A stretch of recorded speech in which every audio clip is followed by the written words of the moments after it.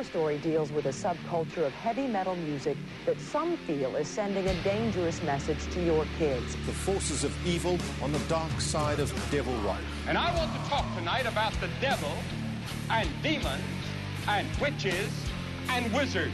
And we just mix it up with hardcore and aggression and come out with something we think is an original sound. Loud, fast, heavy, you know. Well, what do you got? What do you got? Welcome back to Riff Worship. I am Dylan Adams, as always, the bald, suave, debonair, beautiful man he is. And here with me is my illustrious host, Austin Paulson. How are you, bud? That's me. Not bald, doing good. I need a haircut though, unfortunately. I've been prolonging it for just far too long. My grandmother said something to me the other day. Oh man. I was like mowing the lawn and she like FaceTimed me and it was like first thing wasn't even a hello, like, oh, it's so good to see you. It was like, you need to cut your hair. And I kind of agree. It is getting annoying. It is in my face. You've had long hair before. Oh, like, multiple times, yeah. What's like the biggest? Do you miss something about it? No, not at all. No, man. I started losing my hair when I was around 16 or 17, just like little here by there, and I knew I had balding men on both sides of my family. It was coming. It was coming, and like I was just like, can't wait. And it was kind of like it was kind of a jab. It was kind of a slight jab at my dad, who was like kind of self-conscious about it. I was like, I can't wait. And you knew this, like you were just like, good hat the entire time. Oh yeah, you gotta get a good hat. And the minute like you sent me, I think, a link to the actual like trimmer I bought. You're like, you got to get one of these, bud. And it's been the best thing I've ever purchased. Oh, the hand trimmer, the Freedom Grooming. Yeah. I think I saw Harley from Cro-Mags just like looking out a window while he just kind of like cruised it above his dome. And I'm like, man, Dill could use that. The Freedom. It's perfect, man. You get in the shower, you buzz it, you're out. Like, I don't miss having long hair at all. There's not a single thing that makes me miss it. It was a lot of effort, and I had really long hair at a certain point, and it was just a lot to manage. And I think I would always wear my hair a little bit longer, even when it was like cut shorter. I would always kind of let the top get a little bit longer, kind of like I guess like a weird devil lock. Yeah. I would always wear it pretty long, but after a while, it was like, God, just fall out already. When I'm in a very awkward position, like a very awkward stage of it now, where I feel like I wear a hat all the time, and I do like being able to push my hands through it. But the time frame of like when it's like this is great is it's so brief, and I can't. There are very few days where I'm like, all right, I'm having a good day. It's always like, I hate the way this looks. I hate this. I hate me. And I'll just bury it. Just wear a hat forever, and it'll be fun. Good hat.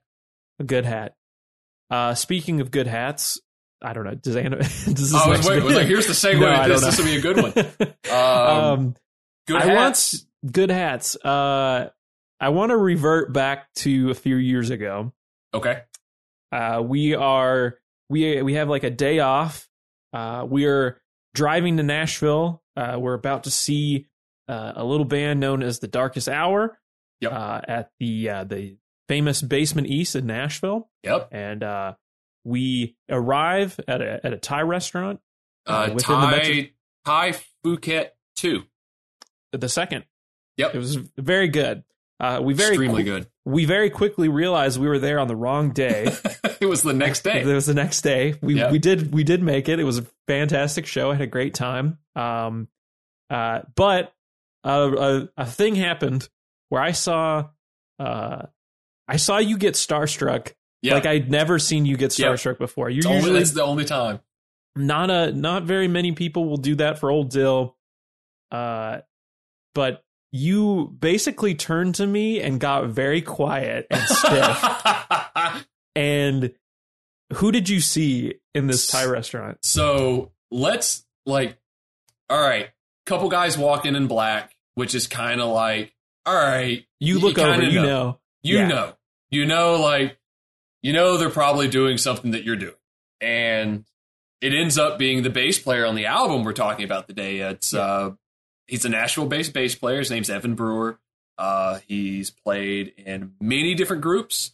But the big thing for me was the album by the band he was in called Animosity, called Animal. And they had just put out they had just repressed some sweatshirts or something. Yeah. And I had the sweatshirt on. Yes. He's in the restaurant in the same sweatshirt. And was he wearing it too? He was in the same sweatshirt. That's and hilarious. it was just oh God. Which is a flex in itself. I mean, the band has been broken up for quite some time now, but you got to do something with that, I suppose. Yeah. And it was just man, because I am completely against pestering anybody. Even when we had that picture with Kirk, it was more of oh, hey, it's Kirk. Let's go talk to him. This was a little bit more I have watched your playing since I was 17 years old. I know the notes that you play. I know the other bands you were in. Woof. That was one. It made not going to that show on the wrong day that much more fun. You did end up talking to him very briefly, correct? Yeah, just for a quick minute. You didn't. I think if anything, I think you played it well. Where you're I'm not going to bother him, but he made a point to come up to you. Yeah. And I think he even while we were ordering, he posted on his Instagram story a picture of you how does this happen? Yeah, he did. That was cool. I lost that hoodie. But I have owned many pieces of Animosity merch throughout the years, in which we'll touch on. This is a very merch-centric band. And I mean, I already said it, but the album we're going to talk about today is Animal by the band Animosity.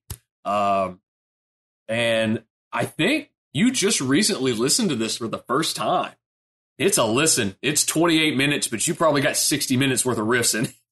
There's so much happening.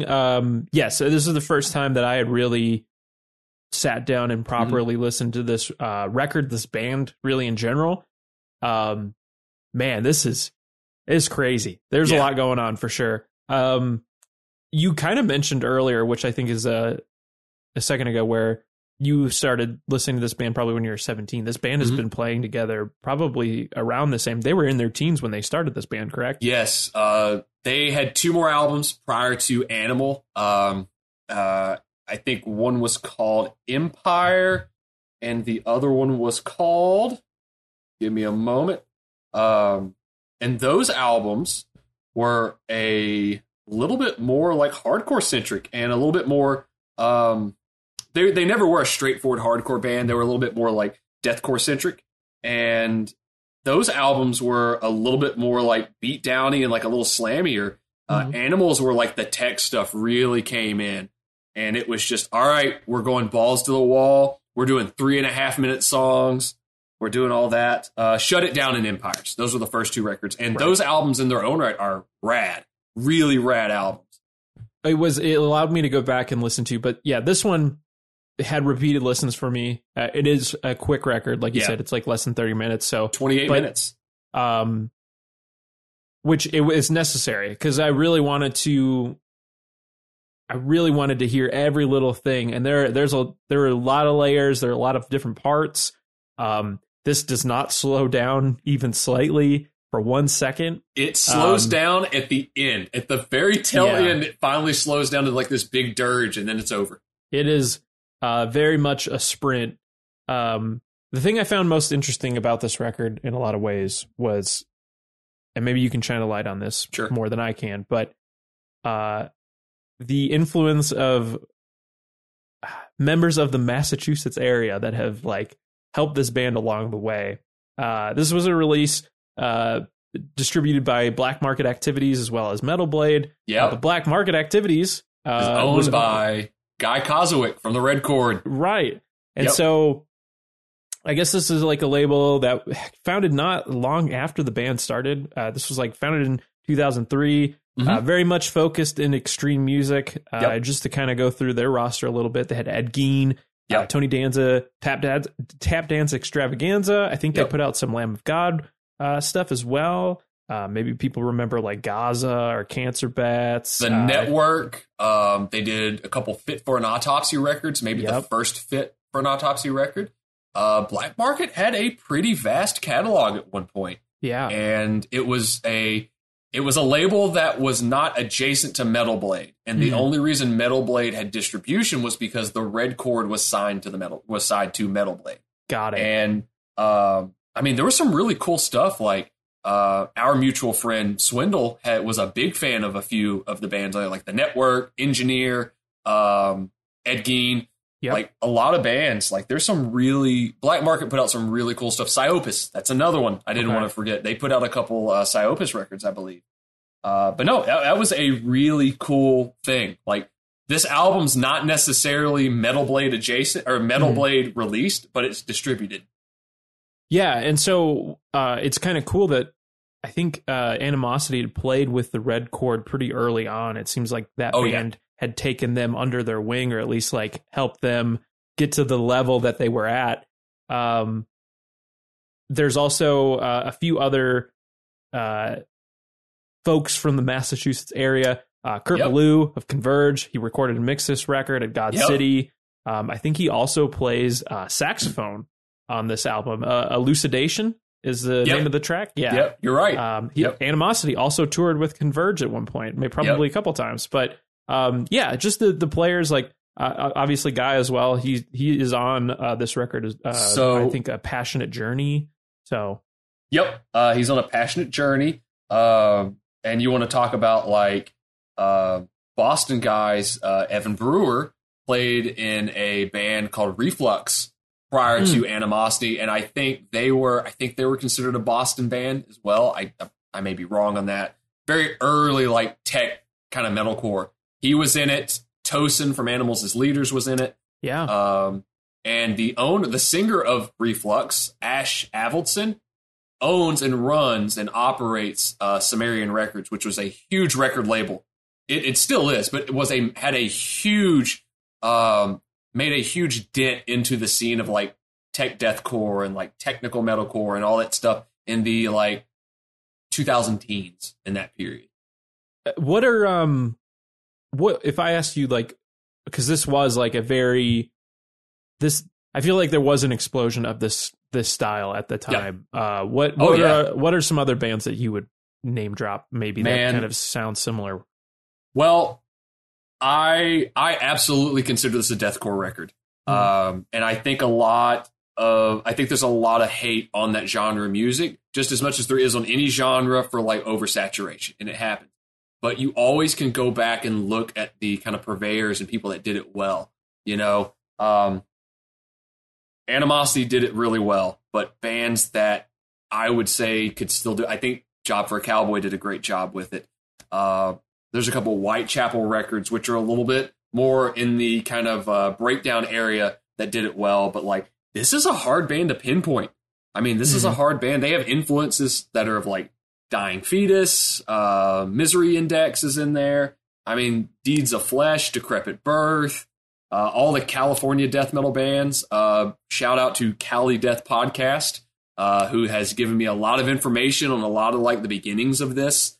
I mean, you could even throw in like Despised Icon in kind of this vein. But Animosity had this great vibe going because they were still a DIY band. They were doing it all themselves, and, you know, crazy shows, crazy sweaty shows. I think one of their very last shows was like in a park in like the Bay Area, just bodies everywhere. I mean, there was some wild stuff. And, you know, there's some heavy hitters that guested on this record. Obviously, you know, Kurt and Guy we talked about, but you also had, you had Travis Ryan doing guest vocals on this record from Cattle Decapitation. You had Bob from A Life Once Lost doing guest vocals on this record. Yep. You've got a lot of like heavy hitters sneaking in there. And there was a lot of respect for this band. And this kind of, when we talked about Human Remains, this is another one of those bands of like, all right, we're done. You know, they broke up in like 2009, but they're just like, we're done. This is it. This is all you're going to get. We've had enough time with this. I mean, the writing on this album is just riff after riff after riff. I mean, there's groove to it, but it's fast. I mean, I believe it's the song Tooth Grinder. Just has this great drum fill that kicks it in this groove. And I mean, you've got Tooth Grinder in here. Terror Storm is a killer opening track. Oh yeah, lyrically wonderful too. I was kind of reading into, I mean, just Leo's got some wild lyrics. Who benefits from the world ablaze was like, whoa, all right, cool. Tooth Grinder, another great one, and they had the video for it as well that I saw. On the is it on a bus? Yeah, so they like are just hanging out they walk out of the house, they're kind of goofing around downtown, and then they just jump on a bus, and then out of nowhere, all of their gears magically appeared, and they're just playing on a literal moving bus, and then walk off. They go to their show, spills a guy's drink all over himself in a sweater, and then they're playing the show. Yep. And it was pretty fun. Did you have MTV2, like Headbangers Ball? I think this was kind of like it was on there. It was on rotation. It's kind of cool to see, like, some of the. I love when bands wear shirts of other groups, for sure. Oh yeah. I think the singer's wearing like a Neurosis t-shirt or something like that. And then, that's California. Yeah. Then the one thing when I was rewatching it that kind of came back to was the Alexi Laiho. Is that how you pronounce his last name? Alexi, he had that signature model too. That's wild. Which I was like, damn, this takes me back to every Guitar World that I've ever had.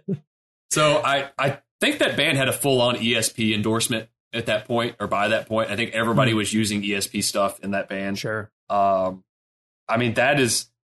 saw them one time in Arkansas. Yeah, so you would have seen them on this tour? It was either right before the album came out or right after. I can't remember if this came out in September or October of 2007. So I looked up this a little bit just to see what the touring was like. And so there was a tour in 2007 with Between the Buried and Me, Horse the Band, and The End. Yep. And so they played in Rocketown in Nashville. They also played at the Logan Square Auditorium in Chicago. But you said you saw them where? In Arkansas, at a venue called Juanitas. It was a Mexican restaurant and venue. I saw a lot of great shows there. Oh yeah. What was the when I first moved to Kentucky, there was a venue in Nashville that I had missed, but it was like it had become like a KFC. Oh, it became a Domino's. It was the Muse. What was it? The Muse. An adorable little shithole. Oh, I love that venue. I mean, it is not known if it was bullet holes in the bathroom wall or if it was a glory hole or whichever. It was a great venue. There was some wild stuff that happened there throughout the years. A lot of stuff I never saw, but like I saw a few shows there, played a couple shows there. There are guys that are probably a little bit older than myself that would know more about the Muse than I would. But I liked the Muse. I thought it was weird. It was extremely dangerous to go to, apparently. Well, tell me about, you said Juanitas? Mm-hmm. So it's in Arkansas. Yep. Do you remember the first time you went there? The first time I went to Juanitas was, I think I was 16. And I think I saw Bullet for My Valentine. Dang. I saw... What a time. I actually saw 18 Visions open up for Bullet for My Valentine. Okay. So that was an odd one. That 18 Visions had put out their self-titled record, which was like this weird modern, like polished hair metal record, which was actually a pretty good record. But that was the first time I went there. And, it maybe held 300 people, maybe. I mean, it was a bar and grill. But I saw some great shows at that little shithole. Do you remember much about this show in particular? Yeah, I remember quite a bit about this show. Yeah. I believe Animosity opened, and I had never heard of them until that point. But I just remember just the wildest stage presence, the wildest show I'd ever seen at that point. I felt like my head got knocked back. I'm sure they were playing Animal era stuff by that point. But it was just like they were on for about 25 minutes maybe, and it was done. And it was just, what the fuck did I just see? I got to go check the merch booth out. And, at that point, I hadn't picked anything up from their merch booth. But I remember, and anybody that listens to this is going to know exactly what I'm talking about that knows about Animosity, is they had a gold foil hooded sweatshirt that had their logo on the front. It was in gold foil, and that was kind of that era when a lot of bands started doing that. I think Animosity and Despised Icon were the two big bands that really did that and brought it out first. But they have some of the wildest artwork on their merch, thanks to, the album artwork. That's a lot of it. That's a Paul Romano piece. That's right. That's a big deal. So I know he did their previous record, Empires, as well. Could you name a few other ones? I don't know if off the top of my head what else. Oh man, he's done. He's done some Hate Eternal records. He's done he did the first 4 Mastodon records and the most recent Mastodon record. Man, there's a lot of stuff. He did Trivium's like Roadrunner debut. He's done a lot. How's that back treating you? It's good. It's good today. Yeah. The first couple days were a little rough. That's one of his pieces. Like that's one of his artwork. Pieces the Crack the Sky artwork is one of his. So I think we talked about this on an earlier episode as well. So how much further along do we need until the Dill's Back is complete? Are we gonna be like on episode 100 before? I mean, anywhere that you see pale flesh, like, is going to be covered. Yeah, it's going to be my entire back. I mean, there's a lot left. And it's grueling, but I know it's going to look cool when it's done. Do you sit like hunched forward in your car? It's not that bad. Oh, okay. No, it's not that bad. Like tattoos are a lot easier to deal with now with some of the, way they wrap them at the end of it and everything. They heal a lot quicker now, and tattoo maintenance is so much better than what it once was. I'm a weenie, and both of my tattoos are on my thigh, and they're just like outlines or whatever. But they all hurt. Just the thought of having it on my back, I was just like, I'm going to sleep on my tummy. Like, So they use this stuff called Sanoderm now. That's like an adhesive bandage, and you can put it on there, and like it helps heal it, keeps it clean, and you can basically leave it on for about 3 days, and then you pull it off, and everything's pretty well healed. This Sanoderm that I've had used on me the last couple visits I've made has an adhesive that does not go away quickly. So like all of my shirts are sticking to me. Like I stuck to the bed. It was just like, all right, this the mattress insult to injury. Yeah. I'm walking with a mattress on my back. I'm like a turtle. But no, Paul Romano artwork. I mean, it's pretty synonymous. I think Indie Merch recently dropped some new Animosity like designs. And of course I had to grab a couple of them.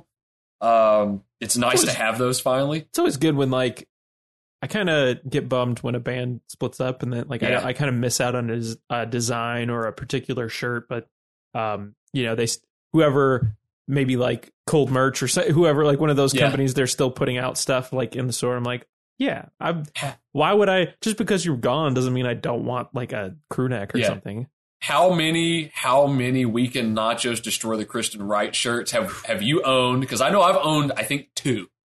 I have one, and I think I accidentally threw it in with like a red sock or something. Even better. Yeah. I have a few things. I have the Jock Power Violence. Yeah, that's a good one. I have the Sun Rip shirt that I bought through Cold Merch. And I have a few other. I have a Freddy Krueger shirt. It's red, right? Great. That's a black one. Is it? That's right. But it's like kind of gray now because I just wear the hell out of it. It's concert black. I had a lot of things. I had quite a few. That's another one that they still have like shirts that come out that are pretty great. That's a band that just like their merch. I think their view of merch was like, sure, put it on. Like they would put out like I remember one had like Beaker on it, or just like a picture of like withered old Rodney Dangerfield on the front. Just like no respect, like take my wife, please. So this band had merch. Yeah, they had the artwork. Great artwork. What else? What can you say? What else sticks out about this record to you? Like, why does this stand out? Man, and also like a final record. I mean, really, I'd imagine again, kind of coming out like leaving the game on top. So the things that stand out to me on this record are obviously what we're here for, which are the riffs. I mean, there are hundreds on this record, and it's just like that is, and there's so many, and there's so many time changes and so many things stacked on top of each other. That's a very representative of some of the California death metal bands. Deeds of Flesh, Decrepit Birth, Disgorge, all of those like very brutal bands were just like riff like war zones. And that's a lot of that. But these guys almost put it in a structure to where there were still songs there. But the big thing for me on this record was the drumming. You've got, I'm going to butcher his last name, but you've got Naveen Copperweiss playing on this record. And he was, I believe he was on the first two Animosity records as well, but his drumming is like top tier on this. Yeah. He went on to be in Animals as Leaders. He went on to do a project called Flesh Rot with Johnny Davey from Job for a Cowboy doing vocals, which is like crazy. It's another short record, but it's just balls to the wall. But basically, he plays drums on this. He might have even written some of the guitar stuff. He's just a great musician. I actually just saw his current band, Entheos, recently. And that's his band. That's he and his significant other's band. Was Evan in that band as well? Evan was in that band he recorded their first EP with them, and he recorded bass on the most recent record, although he doesn't tour with them. Got it. So, there's another tie-in with that. When I looked just kind of through, the Metallum of this band, too, I think Evan was also briefly in the Faceless. Sure was. Which I remember that band very distinctly in high school, which I feel like is another one maybe that fits into this kind of world. They were big deal. They were a big deal for sure, or at least in my circles. Yep. He was on the Autotheism record, which I believe came out in 2012. Got it. Okay. Evan, the downside to Evan being on this record is he's buried in the mix. You can't hear him. I think the only time you can hear him is on that final track where it's just all the other instruments are starting to fade out and you hear this really distorted bass line playing with the drums. And maybe that's why. Maybe he's so buried because his bass is so distorted on it. It's almost got like an overdriven tone to it. And this is the type of music you want that in. So maybe that's why it was buried. But he's on here. He's an extremely good bass player. Is he also in Fallujah too? No, he is not in Fallujah. He's played in multiple bands. He's toured with multiple bands. But he definitely was in Animosity, was in the Faceless for a short amount of time. Entheos for the debut EP called Primal, which if you want something kind of in the vein of Animosity, check out that first Entheos EP, Primal. I think he might be on their latest record. You're right. He recorded the bass on the most recent record. Okay. You are correct. Yes, and a guy named Killian plays bass with them now. Gotcha. Okay. Yeah, you are correct in that. Yep. Interesting. We saw that band live, and I will. You will until my dying day. Kindergarten Cop. That one, I don't know what he played. I forget if he was the guitar player. I don't think he plays with them anymore. That dude looked like the villain from Kindergarten Cop. I had the Jason Newsted haircut. Oh my god, I couldn't. The band was great. They played wonderfully live, right? And but I was thinking about it the entire time. Like, this guy's got this slick back ponytail. Like, he just needs to be like looking for his son, and in an elementary school, which I think people forget. Like, Arnold movies are so funny to me. Like, some of them, in that it's not enough to kill the bad guy. You also have to take his wife and his family. Fuck you, asshole. That's happened multiple times. Kindergarten Cop. I think there's a movie called like Collateral Damage where that's a great one. It wasn't enough just to kill the bad guy. Your family. That's my family now. Nice deep cut with the Collateral Damage. That's like an 03 film. I love Arnold. They have like a documentary coming out, I think, on Netflix soon. Gotta watch it. Absolutely. Can't wait. No question about it. I mean, I'm not even I don't even really work out. I don't, but I love. I'll watch Pumping Iron. I'll enjoy. Absolutely. I mean, that's a crack open a couple cold ones on a Saturday night kind of thing. Sure. That's that type of movie. My gut's out. I'm watching like Lou Ferrigno and Arnold just just doing curls. Weights. Oh yeah. Anyway, sorry, Evan. Evan's Weird buried segue. Yeah. Evan Brewer is buried in the mix. You know, it's a shame. I even saw there's a guitar player that I'm a big fan of named Wes Houck, and he, I think, posted about this album in his Instagram feed at one point, and I think he titled it "Injustice for Evan." And it's like, I could see that, like, I get it, but it's hard to like gripe too much about this album because it's so short, it's so well done, it's so well executed, it's pretty varied. I mean, there's a track on here that is literally just drums and vocals, and it's really intense because then it kicks into this like crazy track right after it. I mean, it's got the guest vocal spots on it. It's got the Kurt Ballou production, which was a pretty early one. And this is also a weird band for him to do. Yeah, this is not typically Yeah. something that I would think. I mean, he's done a lot of different projects over the years, certainly, but Yeah. I mean, he's recorded everybody from, you know, Bowl of Hell to, you know, Chelsea Wolf, but High on Fire. High on Fire for sure. Geddy Lee rules, bro. Yeah. But yeah, like sonically, not something I would have anticipated him to do. But I mean, he's one of these guys, and there's a few of them out there now where maybe he's on like the East Coast and he kind of takes the reins on like, you know, having Converge in general, just having the reach and whether, you know, in distribution or down to the record, literally the amount of impact they've had outside of influence as a band themselves, being directly involved with a lot of these, you know, younger bands over, you know, 20 years or so. Pretty incredible. If there was no Converge, there'd essentially be no modern metalcore at all. I know it's very far removed from what it originally was, but there'd be nothing like that to this ilk. There wouldn't be modern hardcore bands, anything like that. Converge might be the most important band in hardcore within the last 20 years, 25 years. Yeah, I'd say that. You know, I mean, I used to compare them to as like a hardcore centric Neurosis. Mm-hmm. You know, we'll dive into that band at some point. It's a shame. But it's, you know, you've got Converge and the fact that they've got their hands on everything. Mm-hmm. And the fact that this is an odd duck recording for Kurt, because this is a little bit like, this is a form of music you kind of want that weird, crisp, like polished, hyper, you know, modern production style too, right? Sure. Because it's so technical. And it's not to say that Kurt's productions are bad by any range. He's got great production. But this is a weird one. And it always struck me as weird. It always threw me for a loop, knowing that he produced the record and just going, that just seems so odd. I mean, it's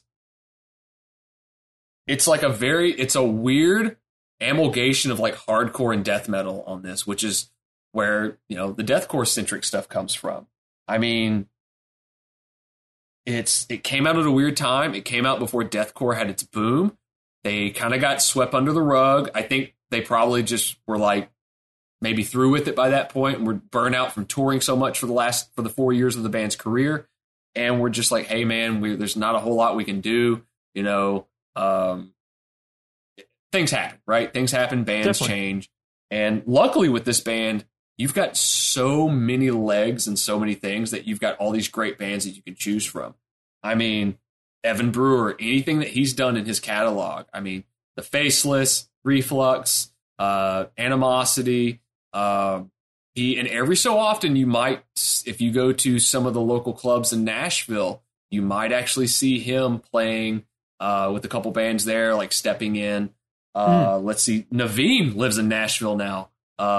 Apparently he'll just roll up to a bar on like a jazz night and just get behind the kit and just like lay waste. Oh, that's awesome. Naveen's on tour with Entheos. They just put a new record out, which is a really good record.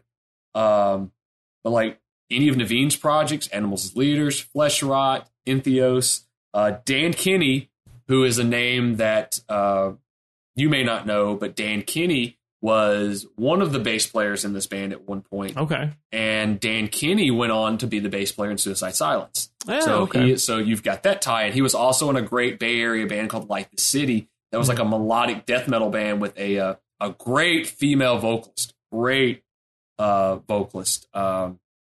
as well, to kind of segue back to this, Entheos Chaney is a great vocalist as well.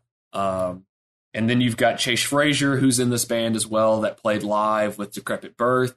I believe he's in a tech death band called Continuum. He was in a band called Son of Aurelius. He was in a band, or still is in a band called Cognitive. So, like, he's still death metal rooted. But, like, there's some wild stuff from, like, adjacent to this band that you could listen to.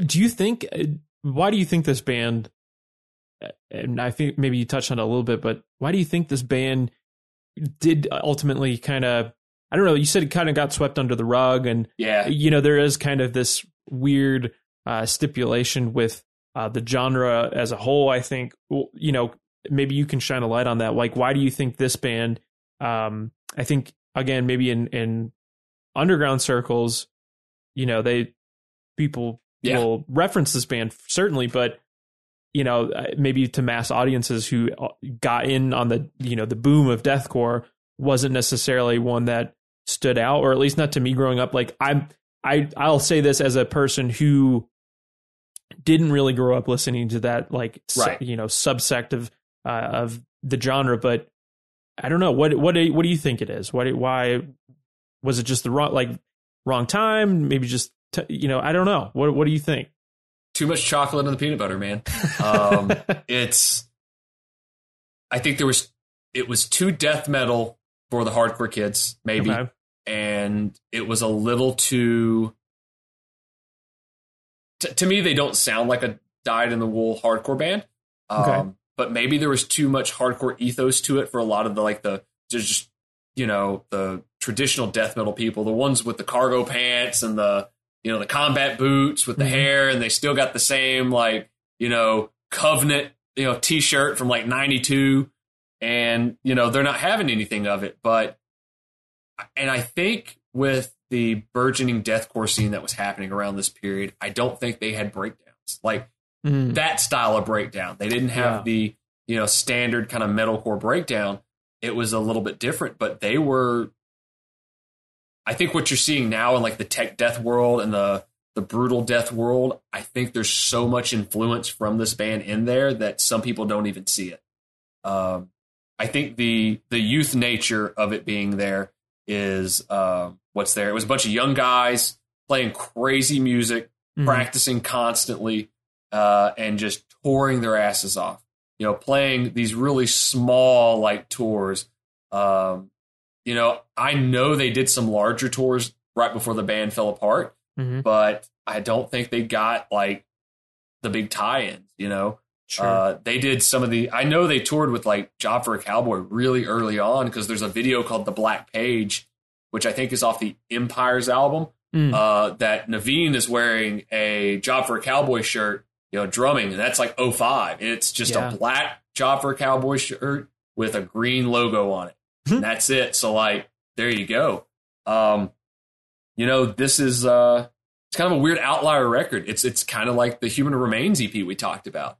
You know, everyone there are a lot of people in the underground that know it. They remember the band, but there's also so many people that'll never probably delve in and dig into this band because it's not really out there right now, you know. Now, has this received any sort of treatment within the past few years? Like, I mean, I know it's, you know, it was released in 07, but nothing. You know, no maybe repress, until there is nothing. An interest, I suppose. I mean, you know, obviously we're talking about it now. Yeah. I was very much interested to get into this record, just, you know, having our past experiences together and our discussions about it. But do you feel like there is you know, what is the current state now? Like, do you feel like this is a style that would come back in full? Like, I'm not familiar. I don't know. Do you think there is a crowd or like an audience for this sound or maybe this particular record? Do you see any whispers of that, or like? I don't think you're going to get a reunion of any sort of anything like that. They're never going to come back. A repress would be great. I don't know who would take it over, because I don't think Black Market is even a label anymore. Okay. You know, that might be something that Metal Blade takes. I don't know. It would be nice to have a repress of this. It may never, ever happen. I think there is a market for it. I think there is interest in this type of music because like death metal's gotten pretty popular again in the last 2 to 3 years. That's true. There's been a resurgence of it, you know, and it's not just like the old school sounding stuff. I think there's a resurgence in some of the modern sounding stuff as well. And this is a good blending of both of that, right? Mm-hmm. I also think that deathcore is no longer being viewed as the dirty word it was in 07, 08, 09. And I think that stuff's coming back. I mean, you've got bands like Sanguisugabogg, Vomit Forth, Gates to Hell, Cruelty from Japan. Mm-hmm. I'm obviously naming bands from a tour I'm going to go see. But like, where are they playing at? They're playing at the End. Oh, nice. That's going to be fun. But you've got bands like that coming out that are just writing really rad stuff, and it's deathcore. Like someone's gonna lash me for saying that, but it's deathcore. It's death metal influenced hardcore or hardcore influenced death metal. It's there. Right. Bands like Dying Fetus are now legacy acts. Yep. You've got Slam that's getting popular. Talk about merch. Man, that band's got merch. Dying Fetus? Yeah. Man, I mean, I still have the knife. Yeah. Their last album they put out is called Wrong One to Fuck With. And on the flip side of this knife, this pocket knife, it just says that. I got a bumper sticker with it. Like, oh man, absolutely. So, yeah. I mean, you look at like the boom of like a band like Lorna Shore, which is a deathcore band in every sense. All the other bands in that genre are going to benefit from that. The legacy bands that have been around since the beginning, your Whitechapels, your Suicide Silences, your Despised Icons, your Winds of Plague, all of those, you're going to see a bit of a resurgence from there. And not all of their stuff is great, and that's okay because there has never been a band that I've listened to that has a perfect catalog. Yeah. There's going to be things you prefer over others. But I think there is a market for that. You know, we're about 15 years separated from when deathcore really started like lunging forward. And you've got some really good bands that are doing it well right now that are just writing good songs in that vein. Because that's what it ultimately boils down to. And I think Animal's got great songs. Yeah, and maybe like you mentioned, very similar to our previous episode with Human Remains. It's a bunch of young guys. Maybe it's ahead of their time in a lot of ways. They just maybe didn't necessarily fit in any particular crowd. You got a little bit of this, you got a little bit of that, but maybe it's going to take a minute maybe for people to recognize that or understand and really maybe it'll just be another band now to say it'll take one band to be like, hey, I really enjoyed Animal. Like that was a pretty pivotal record for me. You can hear it on my stuff. This is why I do what I do. Yeah. And that happens all the time. There's been so many bands now where I wasn't familiar with a release maybe from the early 2000s. It was a very specific and crazy time to be a metal band or a hardcore band. The Wild West. I don't know. There's just a lot going on, a lot of different trends that maybe no longer exist today. But so what benefited this band a lot in that period was MySpace. Yeah. MySpace was a big deal. That's how a lot of bands announced tours. They would self-book tours through it. They would use it. It was a great tool. Suicide Silence and Job for a Cowboy got signed off of MySpace, likes or whatever it was at that point, plays. And, yes, those bands were hard-working bands. They were putting foot to pavement. They were busting their asses for years. Right.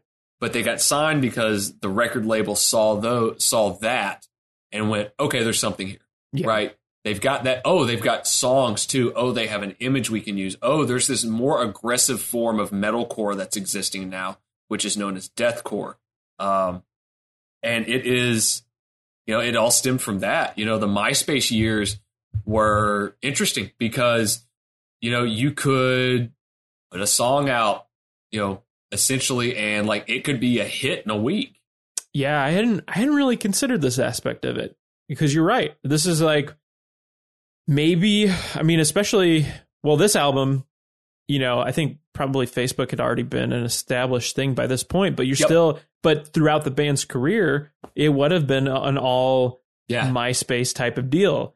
And that's certainly a really interesting way to look at this. And I think based on my age, even I'm 28, I really didn't use MySpace in that capacity. I knew that that part of it was there, but I probably didn't capitalize on it in discovering new music. And maybe that could have just been the things I was into at the time. But you're a little bit older than I am. Mm-hmm. You were probably playing in a few bands around this time Yep, too. Like absolutely. as an underground band or like a local act, like how did you navigate? Did you have to do much of the Facebook thing? Was that something that you had taken on? It was still MySpace at that point. Yeah. It was still, we recorded a demo, put up the tracks on our MySpace and whatever the player was. I can't remember if it was 4 tracks or 3 tracks or whatever it may have been.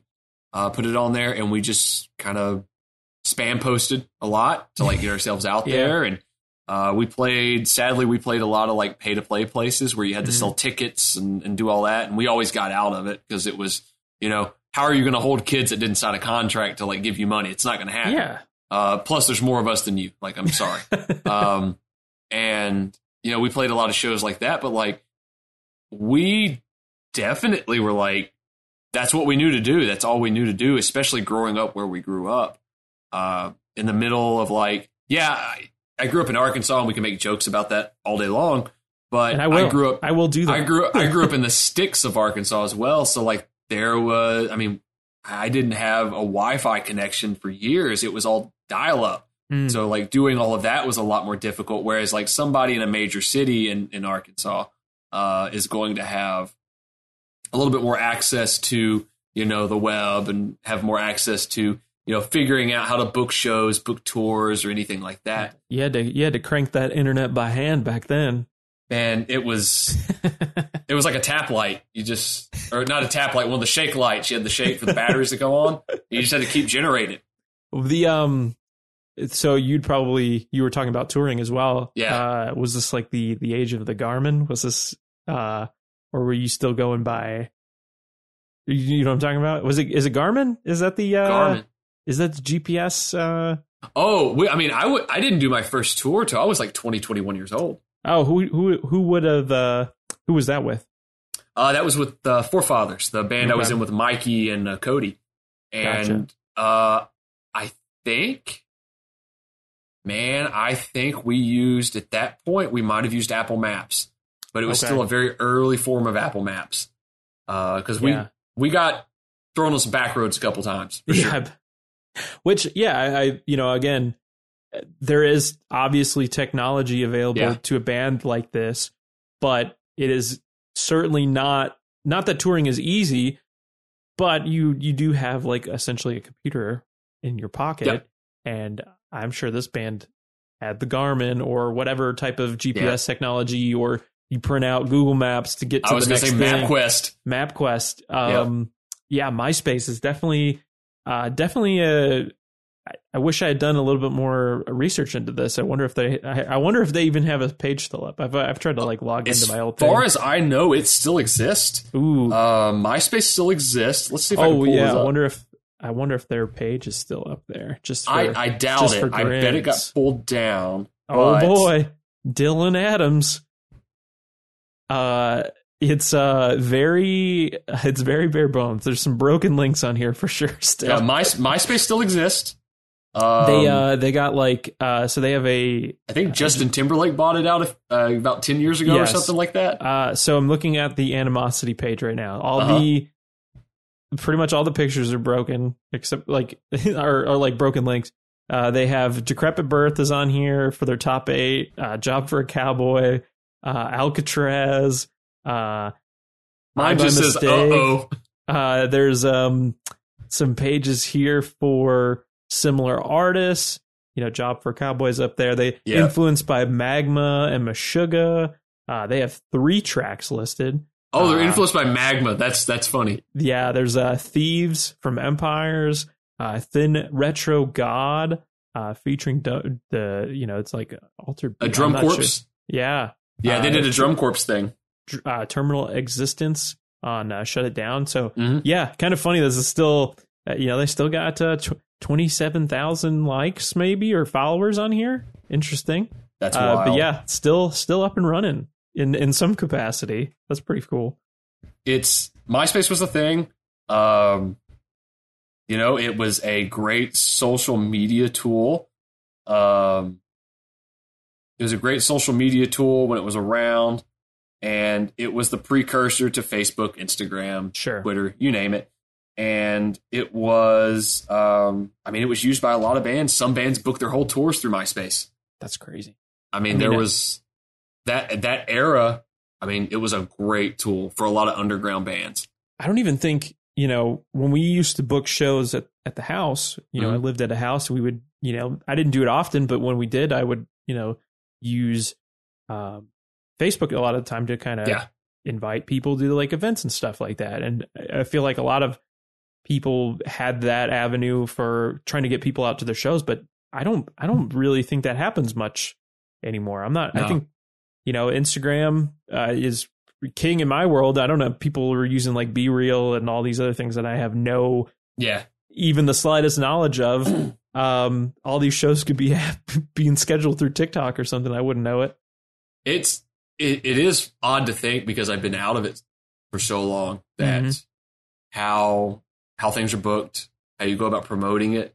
Sure. If there was a show when I was a kid, it was like, hey, throw it up on MySpace, throw it up on Facebook. Everyone's going to see it. And it's going to go word of mouth like that. They're going to share it. That sort of thing.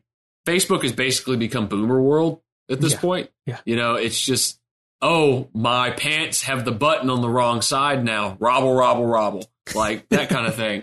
And, Instagram has great reach too. What's great about Instagram is like you've got visuals of it, right? So you can like do videos, short form, everything like that. You can even do a tour walk down, whatever. And TikTok's a great tool for that sense too. But I wouldn't even know how to book anything at this point. I never really knew how to book things. It's just like, oh yeah, we're putting on a show. People will show up, I guess. Yeah.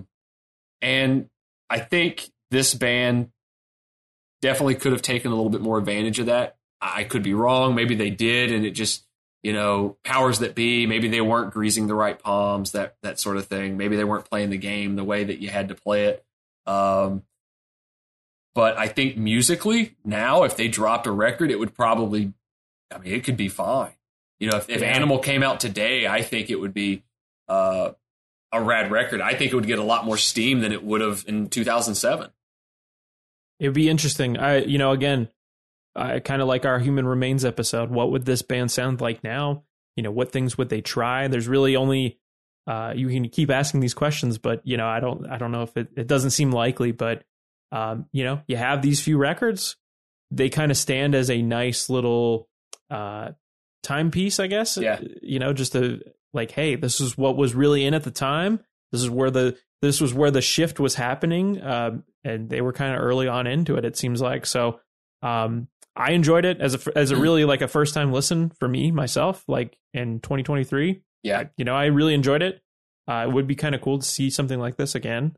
But obviously these bands, these members are involved in numerous other projects. So there's, if you're a fan, you can still support these musicians in all of their endeavors elsewhere. So, yeah, absolutely. If anybody's never checked it out, give Animal by Animosity a listen.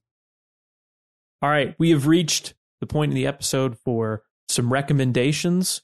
I'm going to throw one at you. I don't know if you've checked this out. I believe it features some former members of the hardcore band Gulch. We've been kind of talking about death metal that was influenced by hardcore. Yep. Certainly, there is no better example of this than Spinebreaker, in my opinion. The new band just dropped their latest EP, Cavern of Inoculated Cognition. God. It is out now through Creator Destructor Records. It features literally 6 tracks, some really fun death metal, groovy, really heavy breakdowns. There's so much of this out, but I think this band kind of stands out. Absolutely. To me. It's a fun EP. It's a quick listen. It's like 20 minutes or so. you know, I was a big fan of some of there's been a lot of like different projects that have kind of split off from Gulch, whether it be Tsunami's the one I know. Drain. That's right. There might be a few others out there, but this is I would love to see this band live. I definitely recommend the EP. I think this is like a really cool step in the right direction. I believe they may have some other things out there as well. I think there's maybe there's an album that came out in 2016 titled Ice Grave. But this was a first introduction for me into this band. I would highly recommend checking it out.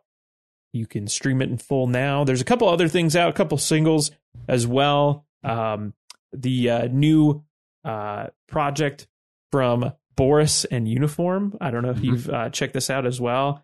They've begun doing a kind of like collaboration record. It's almost like a hybrid band, but like a full of hell Merzbow situation. Yeah, Full of Hell, Primitive Man, Full of Hell, and so. I think they're doing a couple things. They got a collab with Nothing, the kind of shoegazy band from Full of Hell does. Yeah, they have that in the works. I know that. Okay.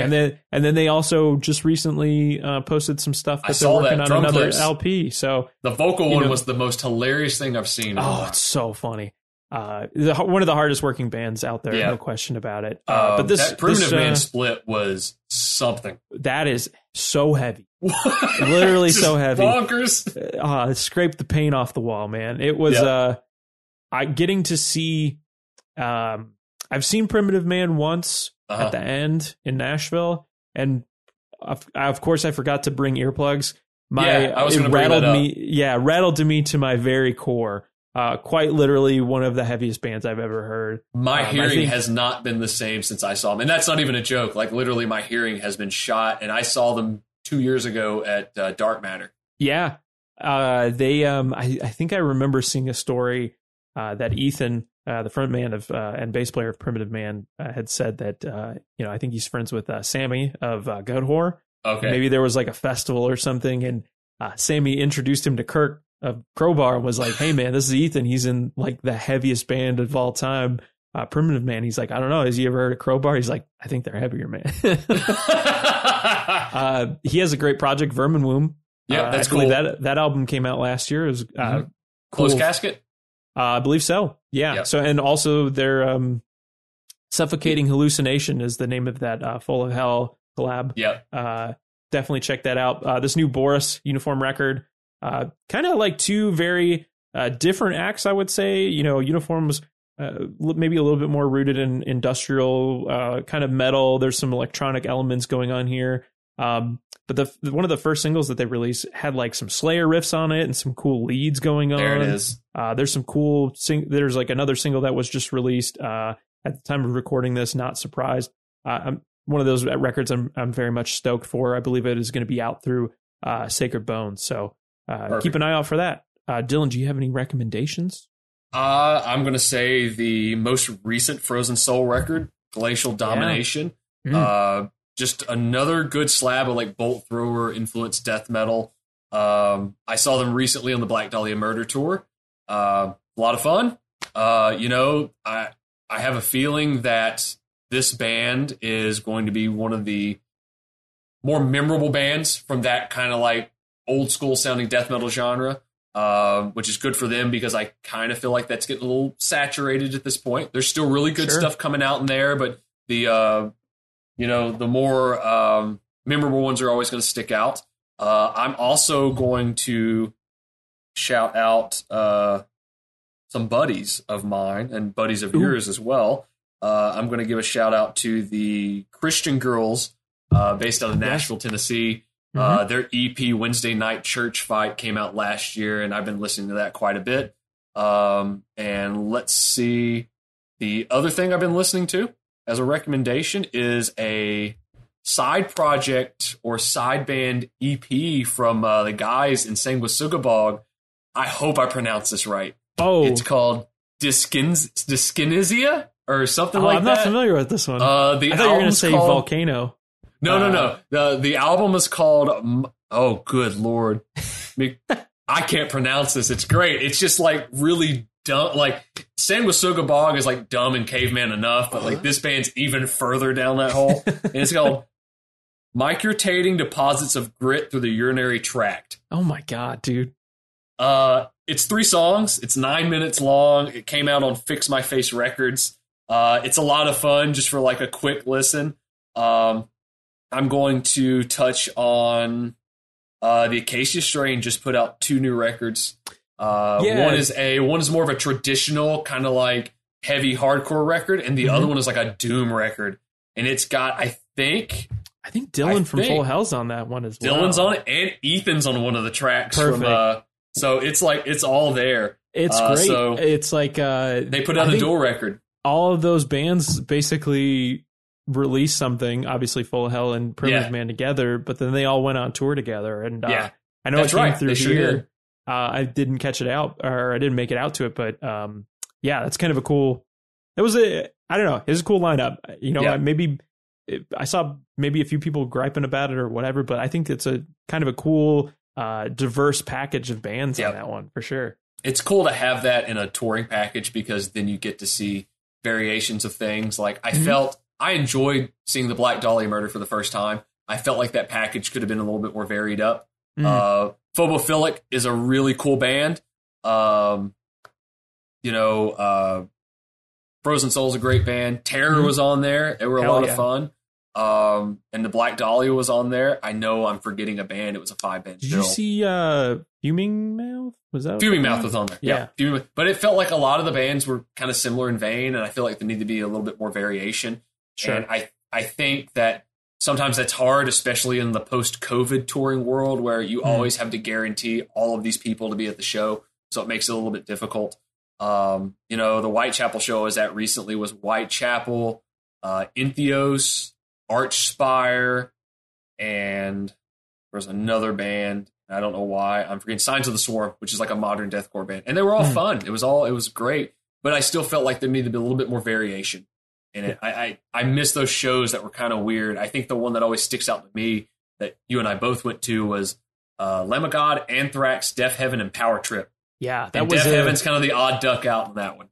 It was a good one though. That was like right before, I want to say, Ordinary Corrupt Human It was Blood. the new Bermuda touring cycle. Oh man, which it's fine.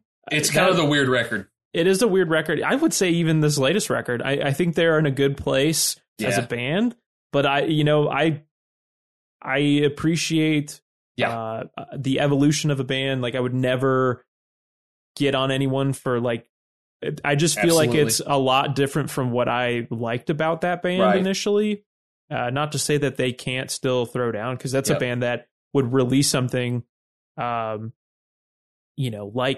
the name of this escapes me of their latest record, but and then they would put out something that is like more like what's that band like some Explosions in the Sky, is that the name of it? You got it right. And but then they'd put out like a straightforward black metal track like Black Brick, which they did, and it's killer. So I don't know, I liked and appreciate how eclectic their musical taste is, and that was a really fun tour package to see.